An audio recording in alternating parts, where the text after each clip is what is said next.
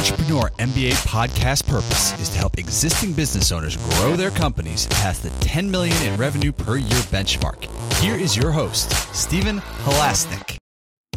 Welcome, everyone. My name is Stephen Halasnik, and I'm co-founder of Financing Solutions. For those of you who don't know us, Financing Solutions provides easy-to-set-up lines of credit for small businesses, and I will be your host for today's Entrepreneur MBA podcast. If you are interested in learning more about a business line of credit for your business, over my 30 years, I've always had a line of credit, almost always. Please visit our website at fscreditline.com. That's FS as in Financing Solutions, creditline.com. Over the last 25 years, I've built six companies in the $5 million to $25 million range, including two companies that have made the Inc. 500 fastest growing companies in the United States. I love learning from people with business experience, and today I'm very excited to be speaking with Chris Joyce from Gusher. Chris Joyce is the founder of 24 companies in high-tech consumer goods, health, and manufacturing. His products have been sold in more than 11,000 stores in 23 countries. He has users of his tech products in 148 countries around the globe. Chris, welcome to today's Entrepreneur MBA podcast. My pleasure. Thanks for having me. Looking forward to it. You know, very rarely do I ever have a guest who is as much, and I'm not trying to pump myself up, as much serial entrepreneurship experience as I do. And so, 24 companies that you've had. Sure. It's exciting for me to speak to you. I think I'll be really curious to hear what you're going to talk about today. Well, the first thing I notice is your background with that. It's six and going and everything else and what you're doing. There's going to be a lot of commonality. There's going to be a lot of overlap. And really, there's going to be perhaps some stuff that's kind of hard to understand for people who haven't done a good amount of companies, the patterns that we see, which is fundamentally different. Yeah, it's weird. It's like, can you really teach somebody, today's topic's going to be the landmines once you pass the business startup phase, Sure. Right? Can you really teach somebody something that's going to happen to them in advance? I think the good thing is that they're aware of it. Right. But, business experience, like anything in life. I mean, you have a little snow on the roof. I have snow on my roof. People really underestimate the value of experience. Absolutely. I think experience is the most valuable thing. And as to whether or not you can transfer that experience, in the very beginning stages, when I was starting companies in my 20s and early 30s, I didn't think it could be standardized. It was something that, how do you cover every possibility? But once you reach, I think, a certain level of company starts and types, there are certain definite patterns that aren't apparent when you're first starting a company. And they do repeat themselves across industry, across verticals, across company size, over and over and over. I don't know if you can see it, but I get goosebumps because it happens so often, almost like clockwork. Yeah, and I've said this in other podcasts too, and I'm sure you've seen the same way. I mean, you've done more business, some more startups than I have, but the sixth company I built we got it up to speed in 3 months. What would have taken us 3 years. Sure. Right. You just knew, okay, I have to have accounting software. I have to have CRM software. Okay. How are we going to generate leads? All right. How's the branding? How's the voice? How's this? Oh yeah. What is the purpose of our company? What are we bringing to the market that is unique in the marketplace? You just go through that so fast because you're like, okay, I need this, I need this, I need this, I need this. And, honestly, I'll tell you is the chances of probability of success for your organization to me is just so much higher, I view it like weight training or like exercise or any sport that you do. Literally in the beginning of anything, you suck. I mean, you're horrible at it. You don't know what's going to come at you from left field. You don't know the time frames and the cycles that should be taken to get something done. You learn that stuff. And as you progress in those things, you get better and better and better. With business, we don't have really, belt types and we don't have a novice, intermediate, and advanced and categories of it, you just proceed and you get better and better. And some people stop with one and they do these things one time and then they're done and it's over and they just grow and have it. And others of us, we're born to do something different. We're born to really create companies and do things differently. And for us, it's really, I think, patterns, experience that enables us to then do them a hell of a lot more rapidly. Yeah, a lot better too. Yeah, let me be clear too. There's two things I haven't done yet. I have, and I'm not going to do this first one. I never took angel funding money. Okay, yep. And during my day, that really wasn't a big way to generate money. It didn't exist in the early days. Yeah, not really. Yeah. Okay. Now every entrepreneur thinks that's the way they start the business, right? I think it's ass backwards, but anyway. Yeah, well, I think it depends on the idea. So sure. I think it depends on the idea. Sure. The second thing is I really haven't sold a company yet for a significant amount of money. I have one right now that will be a sellable business, and I'll be pretty excited. I can kind of check that off my checklist. Sure. But my business has always been very good cash flow businesses. And I wouldn't say, quality of life businesses at $25 million isn't exactly a quality of life business, but it depends on the industry always. But so what about you? Have you raised, so you haven't raised money through angel funding, or you had? I have. So we've done it through formal angel funding because nowadays it's very much like venture capital used to be. We did it also through really friends and family and stuff like that. But what we've always concentrated on almost from the beginning, I've done, is what I call the vested interest market, meaning that the people that have the most to gain from the success or failure of the company typically make up the best investors for the stuff that I do. So like, let me give you an example. When I started a low carb food company, which ended up becoming the largest in the world, I started that and I had nothing. I mean, literally $1,200 and started that company, started growing. Well, one of my investors ended up being the person that manufactured the food machines.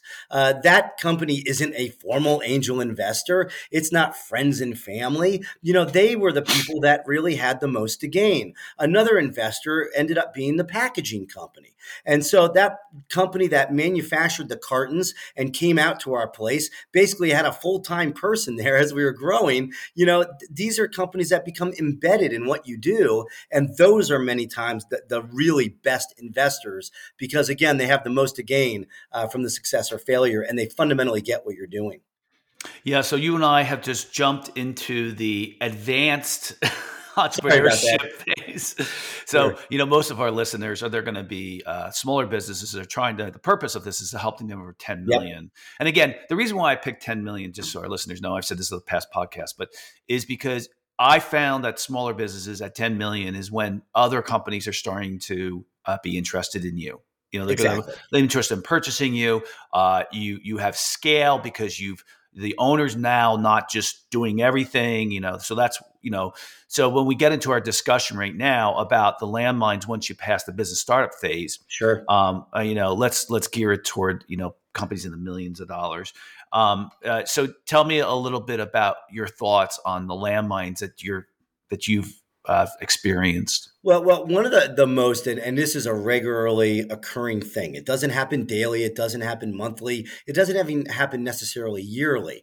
But I always come across it with different companies that are different stages, usually about once every 5 to 10 years. And it's really the partner abandonment issue, meaning that there's fundamentally somebody else that this founder is tied to in some way. They may be a minority partner. They may be an equal partner because they structured their deal or their company incorrectly, but there's somebody there that basically abandons the business for whatever reason.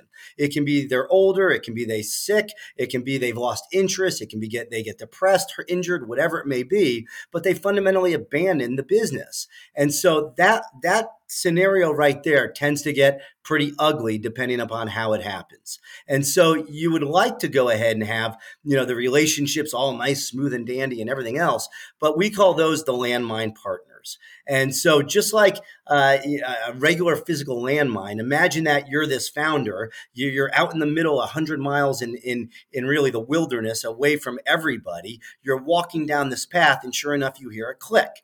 You're stepping on a landmine. All right, this partner didn't come in as a landmine partner, didn't go ahead and expose himself as a landmine partner, but here you now have two decisions. All right. If you stay there in the middle of nowhere, basically chances are you're going to die because there's nobody there.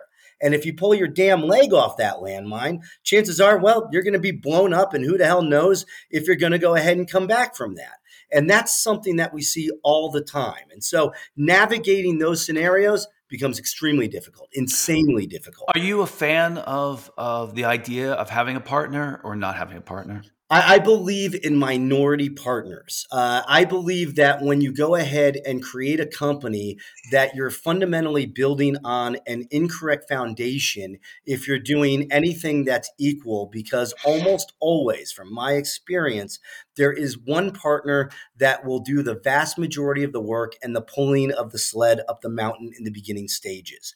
And one person that typically has a better vision, or not a better vision, but is more married to a vision, more intense to it. It's like their child. The others are almost in a way along for the ride. And so in answer to your question, not equal partners. Yeah, it's interesting. So the first 4 companies I built, I did not have a partner. I didn't want a partner. Right. I heard so much horror stories. And then I started Financing Solutions and another company I have called Elite Funeral Funding with another guy who it's been an incredible relationship. Like I am so lucky that I found him. I know he feels lucky that he found me. And we have very successful companies, and he's my best friend. So but I still like going in. So when we started Elite Funeral Funding, we have 2 partners that are 40% owners combined, and we own 60% of the company. And I still am. Listen, I'm not going to start another company. That's it for me. But I'm still very reluctant to bring on a business partner. And what I did with the business partner I have now is, I would say we knew each other before, but we did a trial so much partnership. I would say we for 2.5 years we looked at angel funding deals together, right? And we started seeing how well we got along. So a trial. But listen, anyone who's listening today, they're ready. Their company's already started. Yeah, they already have a partner. Exactly. Right. And it's just, to me, it's just like a marriage. I had a very successful marriage too. My wife passed away. You said the key phrase right there. I mean, it's a marriage. It's not a partnership. Right. And just like you did probably with your marriage, you didn't meet that person first day and suddenly the next day you were married. You literally took it in stages. You tried to see if it was a fit. You got to know the person. You probably knew why they were doing what they were doing. You knew their background. You knew how they acted in certain scenarios. Yeah. You had that. And that's when you get married. That's when you actually do a partnership, but never 50-50. All right. Yeah. And I did that with my second company. I forgot that I did a trial partnership where we worked together. They had their companies. I had mine. I worked in their offices, and I thank God I did that, because it would have been a nightmare. Absolutely. And so you're right. I forgot, that you kind of do that trial partnership thing. Well, listen, but my point being is, if you're already involved in a partnership, you have to work on that partnership just like you have to work on your marriage. It just, you have to go out for a beer. You have to have, you have to kind of spend time together. If there's a real problem, you got to discuss it. So that's really, really important. So that's one of the landmines we talked about. If you have a partner, or if you're thinking about getting a partner, you better do a trial run. Make sure everything. Try to be the majority owner. Those type of things. What's another landmine that you would say? And this comes down to a little bit of a landmine partner, but what the heck do you do when a partner just instantly, you wake up one day and they've skipped town, but they've emptied all your bank accounts because they were a signer on those accounts and everything else? I've actually run into that. And at this time, it was affecting 3 different entities. And that's a very big fire to go ahead and go through. And it's something that can really screw you up big time if you didn't build the right foundation. And so, a lot of these problems can always be solved by knowing the right foundation to build, but you don't know that at the time you built the foundation. Yeah, I think you got to plan, right? Yeah. You got to plan. And I'll give you the scenario. I'm going to try to make this short, but I was really worried for a long time about my business partner dying for any reason, because he knows stuff about the company that I don't. And so I was like, man, if he goes, I'm going to be in a lot of trouble. Yeah. Right. And I told him, right. And he's, and so I'm not going to get into all the details. So, the crazy part about all this is, what ended up happening is actually pretty recent, is my wife passes away. And I'm a planner. Sure. So luckily, I kind of had things organized around the house so that if I go, Right. she would be okay. Right. Sure. Never thinking that if she goes, what would happen. And, Right. And so luckily we had done some of that work. So I knew where all the passwords were. I knew what all the documents were. We covered all the different things. So I'm telling you, it was a big help. So I would say my advice, Chris, is if you have a partner, you got to go over, okay, what happens if this guy becomes incapacitated? What happens if we get in a fight? What happens if, a variety of different things. What else? Also, that sets it up for the employees too, because the same processes that you're doing with those partners, you can also be hurt by the employees. So you have to think about that, the downside risk, how to protect it, how to standardize it, how to put those protocols in place so you're not screwed. I mean, we see all the time where SaaS-oriented companies, fintech, prop tech, anything that's requiring software, that you end up having a minority shareholder end up going ahead and bricking the system to get what they want. And here's a person that has 5% of the company, 3% of the company, 10% of the company, suddenly acting almost in a way like they own 100% of the company and forcing the hand. Those are dangerous scenarios. So, what we always do is we always have backup. We always have scenarios that we have access to. Yes, we may be down. Yes, we may be hurt, but at most we're down for a certain amount of time and then we're back up. So nobody can hold us hostage. Those are just good scenarios. You have to think of, how can I be held hostage? What's my Achilles heel? And then try to eliminate those scenarios, especially as you start approaching 10 million, because you are now entering a different zone. You're becoming a middle market company. The stuff that worked for you to get to 10 million is not going to work for you to get from 10 to 50 or $100 million. That is just to get to the $10 million level. That shit isn't going to work after. Yeah, I agree with you. I'm lucky enough to know a lot of business owners, right? Sure. And the thing I've noticed with business owners is, as they progressed, their companies got bigger, they got more and more organized. Sure. They got their processes and procedures down. They had scenarios covered. They weren't held hostage by any one person. They built a good team. There wasn't so that one guy that I know really well. He built a really good company, and he was anal about making sure HR policies were in place, about procedures were in place and documented, that people were following those procedures. And you know what? And he sold his company for a lot of money, because it was, someone came in and said, wow, this is, and I think he's got his shit together. He's got his shit together, right? Where somebody it becomes, the company is the business, not him, right? And you hear that all the time. And I think there's so much value in you saying to yourself, as you're building your company, what would somebody from the outside look at my company, and are we doing well in that area? It could, because if it's about you, let me tell you something. Your multiple for what they're going to pay for your company is going to now. The other benefit of it is it makes you a better company to generate better revenue and net profit too. Absolutely. Right. So I think there's a side. That's the real value. Right? But also, many times the founder that started the company and got it to 10 million isn't necessarily the person that thinks the way that needs to be thought to get it to that next stage. So they absolutely have to be involved in that. I mean, there's no way to do it without the founder. But having them sit there and create standard operating procedures for, let's say, the sales process, having standard operating procedures for, let's say, the way the lab works, having all these different things in place, they should oversee it. They should have their DNA in it, yes, but they're not necessarily the ones that create it. Many times we direct the companies that to bring in somebody that literally that's all they I do. And there are people out there that literally standardize processes. And so they help take what you do in your day to day and they just basically quantify it and they give it order and it helps. And so many people that's a way to leapfrog that. Yeah, and I think too, one of the things I noticed too is small businesses like $1 million or $2 million. I've seen a lot of the business owners be control freaks, Sure. and at 10 million, you can't do that. Like, now listen, there's always the aberration, right? Steve Jobs was the aberration of a control freak, right? And he got control taken away.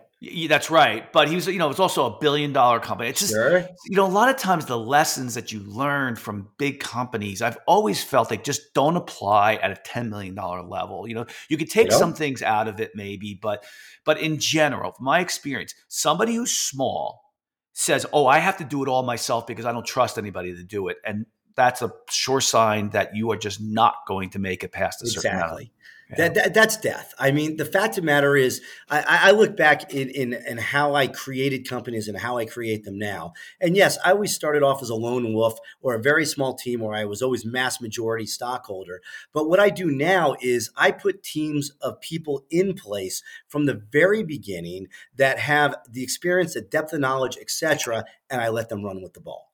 And that is the way to do it. I'm there to go ahead and provide the resources, to provide the sales validation, to go ahead and do, let's say, the capital side of things. But I'm not there to go ahead and cross the T's, dot the I's, and figure every last iota out because I'm not going to tell these people how to do their jobs. They're experts at what they do. And what it enables you to do is to leapfrog generational development and grow your company a hell of a lot quicker. I mean, it just does.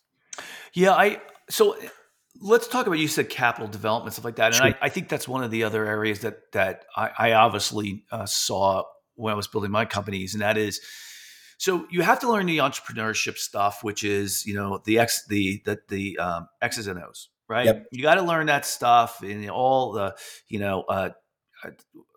accounting systems, CRM The entrepreneur's education. You got you got to have all that stuff, Basic. right? But the next thing that you have to get educated as you're going up is the world of finance, right? 100%. Okay, Absolutely. yeah, and I'm not just saying that because I own a business that provides business lines of credit. Yeah. I'm saying that, which I really believe in, by the way. But you got to know, how am I going to fund this? How am I going to handle my accounts receivable? It could be factoring. It could be, Sure. Because if you haven't dealt with the bank yet, wait till you go and you see what they look at versus what you think they look at. Oh, yeah. Right? They're speaking a completely different language and you have to learn their language. Absolutely. So, the shortcut to that is, and it's what I do, I find expert CFOs and I bring them in. That's what they do. I know it. And they're able to talk the vernacular. They put it in the right form, everything else, and they get it done at that stage.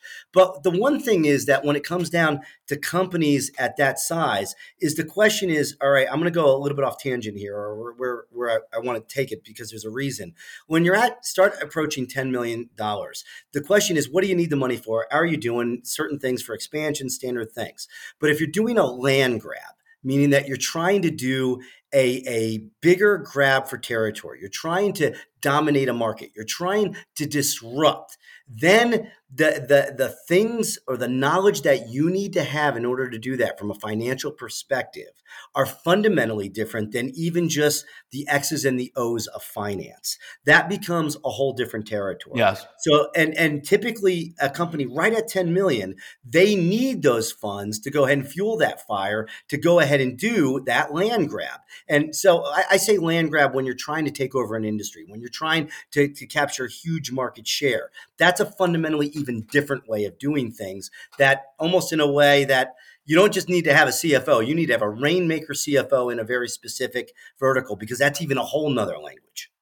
Yeah. And I think there's everybody should know the options that you have are factoring, not for what you're talking about, but factoring, lines of credit with commercial banks, lines of credit with alternative lenders, cash advances, dangerous, but these are all smaller stuff for smaller companies. Exactly. You have business loans, home equity lines of credit, refinancing your mortgages.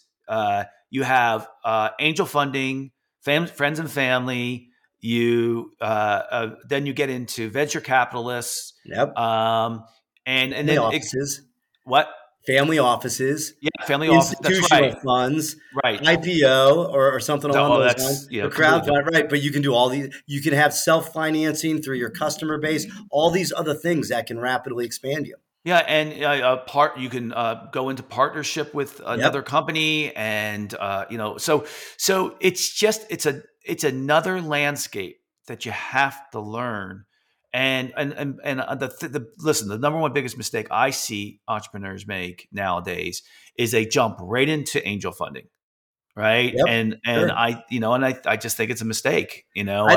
Well, let's stick on that right real quickly. So I don't know when you started your business, but you and I are approximately the same age, all right? Yeah. Plus or minus a couple of years, it doesn't matter. 32 years ago. There you go. So I'm like 30. So we're good. All right. So real quickly, back when I was starting companies, we were always taught fundamentally, and I started out on Wall Street very early, that good deal first, money second. Meaning that the company had to be generating revenue. The company should be self-sustaining, even on a small scale, before you bring on funds. You don't use funds to prove out an idea. You don't use funds on a black hole research. You don't use funds for the magical product market fit, which is ass backwards. You should have product market fit from the very beginning, or you shouldn't be creating the damn company. And so many people these days are taught that, okay, go out there, get angel financing, try to get a seed round from VC, incubator accelerator funds on a small scale and prove it out. Bullshit. You don't need money at all in the very, very beginning stages to prove out an idea. We've done it multiple different ways, everything else. I know your market doesn't necessarily there, who your customer base, but in terms of dealing with products and ideas and companies, you shouldn't need it at that very beginning stage. Yeah, and I think that's the thing that people listen. You're a bigger business. You're a bigger entrepreneur. You've done bigger things than I have. Okay, I always wanted to hit singles. Sure. I didn't want to hit home runs. It wasn't my thing. Right. I just wanted singles. I wanted to have a certain good quality of life. Would I like to hit home runs? Yes. Okay. And that's my point being is that your idea of your business and the business you're in will determine if angel funding is for you or if it's not. So angel funding comes into play when you have a really, really big idea that is going to require a lot of money to get to it to be 30, 40, $100 million. Grab market share. Yeah. To grab, a very large portion of it. That's or to create it. Because an angel funder they don't get your money, just so everybody knows, an angel funder doesn't get his money when your company makes money. It doesn't get that as money.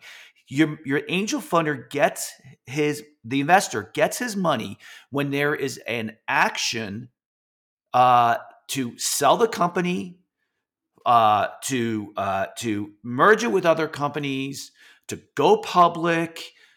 That's monetization event. That's when they get it, which is a long time. And they want a 10x value. They want to get 10 times the amount of money they put into it. And there's probably a certain time frame too. Yeah, but even so, this is what I don't think they really understand is that's what they try to shoot for, but they want a better return, meaning they're not looking at markets that are just a 10x. They want markets that have a much higher multiple because then it ends up being a 10x. They're lucky to get one that has that 10x, and that's the way the math works out. But they're shooting for markets that they're a hell of a lot bigger. And so it's either all or none usually. Yeah, and so let me give you the opposite example, right? I have this really great company called Elite Funeral Funding where we buy life insurance policies when people pass away. We give them money in advance so that they have the money and they don't have to wait for insurance to pay. And it's a really great company. No angel funder is ever going to be interested in giving us money for that business because it's a very mature market. Right. It's a cash flow market. There's never going to be a big liquidity event.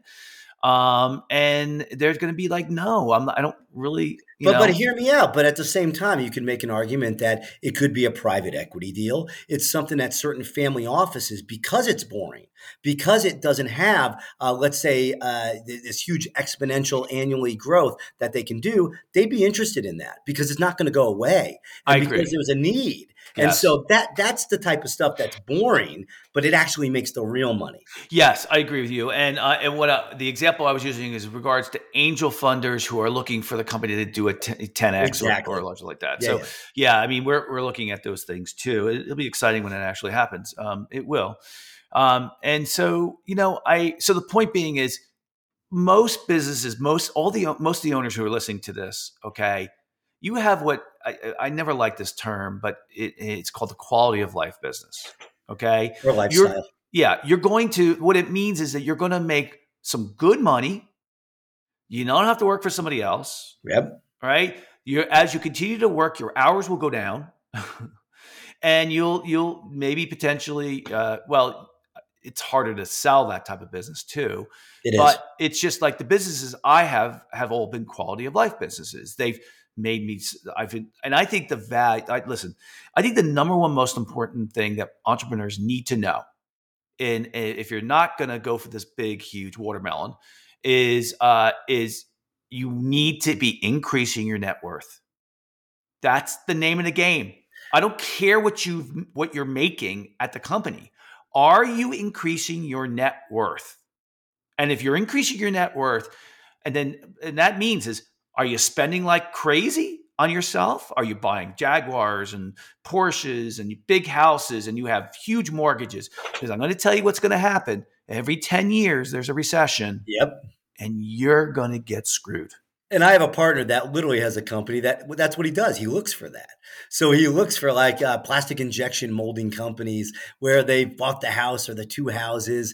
They have the Wow. nice cars and everything else. Wow. And then sure enough, recessions come. He buys them at an insane discount, is just able to wait it out. And then 2 years later, he's back in the black. Wow. He literally just pounces on What it. a great lead generator there. Yeah. I like that idea. That's smart.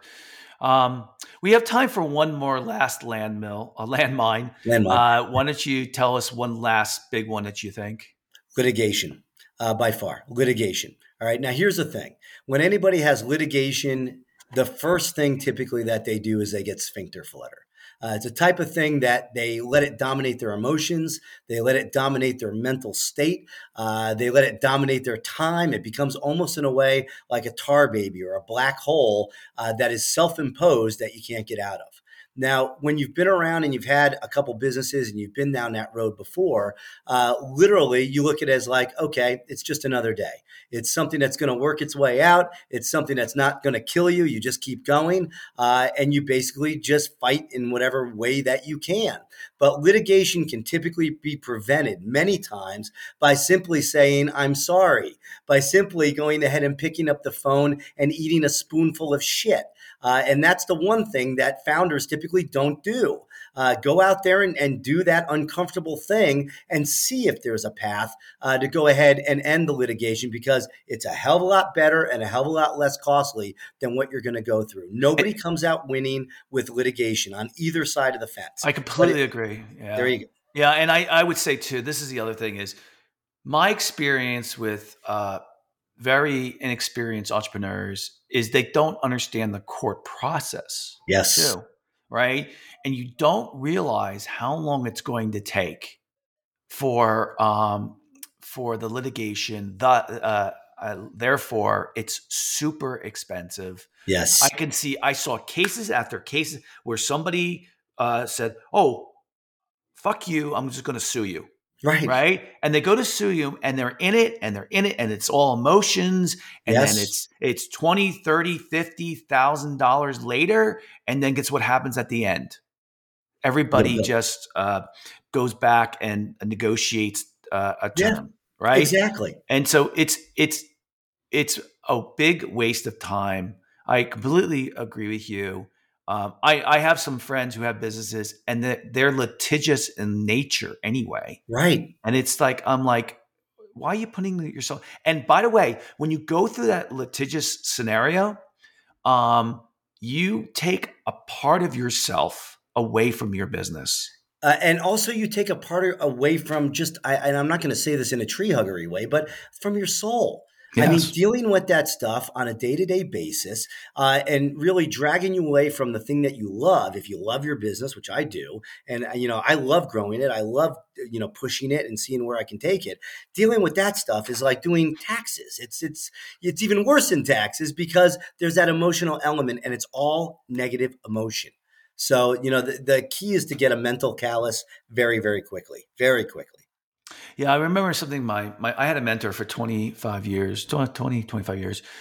He said to me, I went in there. I was young when I started working with him. I was 26, and I go to him. I'd say, I have to get meaner because people in business, they're meaner and they screw people over, and I'm not that way.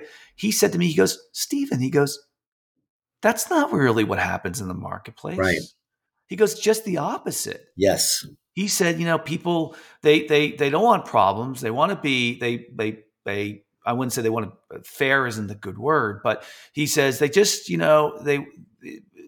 it's a lot more kinder than you think it is. It is. I find it in my early days, based in New York and everything else, I viewed the same way. And I don't know if it was an immature thought of view, but, I was very cutthroat. And that's the way I viewed it. It was cutthroat. I didn't really feel for the people I was involved in. Now I do just the opposite. And it took me a while. It took me until I think having kids to really see it. But it's more about collaboration. Yeah. It's more about people doing the right thing at the right time, not only for themselves, but for the business. And if you do it the right thing by your people, 99.999% of those problems go away. It's literally just doing the right thing. As simple as that sounds. Yeah, maybe it has to do with the idea that, now we have money and now it's not like the end all to end all. It's not like the biggest deal in our lives. Sure. We're taking, I don't know about you. I'm not taking these humongous risks where I can lose all my money. I just don't do that anymore. So, maybe, plus, and I'm sure it was an experience back then as well. So, well, good. Listen, it was a great conversation. I know we can kind of go on and on about the landmines, but we kind of, broke it down to some really important things. Absolutely. I'd like to thank so very much Chris Joyce from Gusher for coming on to today's podcast. And if you like today's podcast, please feel free to share it with a friend and also subscribe on your favorite podcasting app. Please also give us a review if you really like today's podcast or any of the other ones, as long as it's 5 stars. And if you are looking for a line of credit for your business, you can call us at 862-207-4118 or visit our website at fscreditline.com. That's FS as in Financing Solutions, creditline.com. Chris, if anyone wants to get in touch with you, how would they go about doing that? Sure. You can find me anywhere on the web, LinkedIn, etc. But you can definitely go to gusher.co, GUSHER.co, and I'm right there. And Chris's last name is spelled Joyce as well. So Chris, thanks for being on today. Thanks for having me. I enjoyed it. So my takeaway from this today is you always have to be learning as an entrepreneur. Absolutely. And, and if you can find that guy with the snow on his roof, Chris, I have never been asked to be a mentor. For real? Yeah, never. Have you ever asked to be a mentor? I've never been asked to be a mentor, but hear me out. I never had a mentor. Yeah. Right. And it's like, I know that is something that people search out for and do and everything else. I act as a mentor to 300 founders by de facto. Yes. But I've never been asked. But you said you had a mentor. I had an amazing man. He was the smartest man I ever met. He introduced me to one of the businesses I have too. And let me tell you what he did for me. What was the biggest deal? It wasn't what he told me. It was the encouragement he gave me. He would come in and say, wow, you're doing really well. I'd be like, I'm doing terrible. And he's like, you just grew, like 300% last year. He always made me feel better. And I met with him every quarter for 20 years over lunch. Sure. And he was amazing. He was the smartest man I met. So you're very lucky. I'm sure you know this, to have someone of value like that in your life. Well, I did seek it out. So to be honest, I did seek it out. So it was, and I think it made a big difference in my career. So other than that, yeah, I want to wish everybody a great 2023. We're into January 2023. If you had a good year, you're happy. If you had a bad year, glad it's over. So see you later.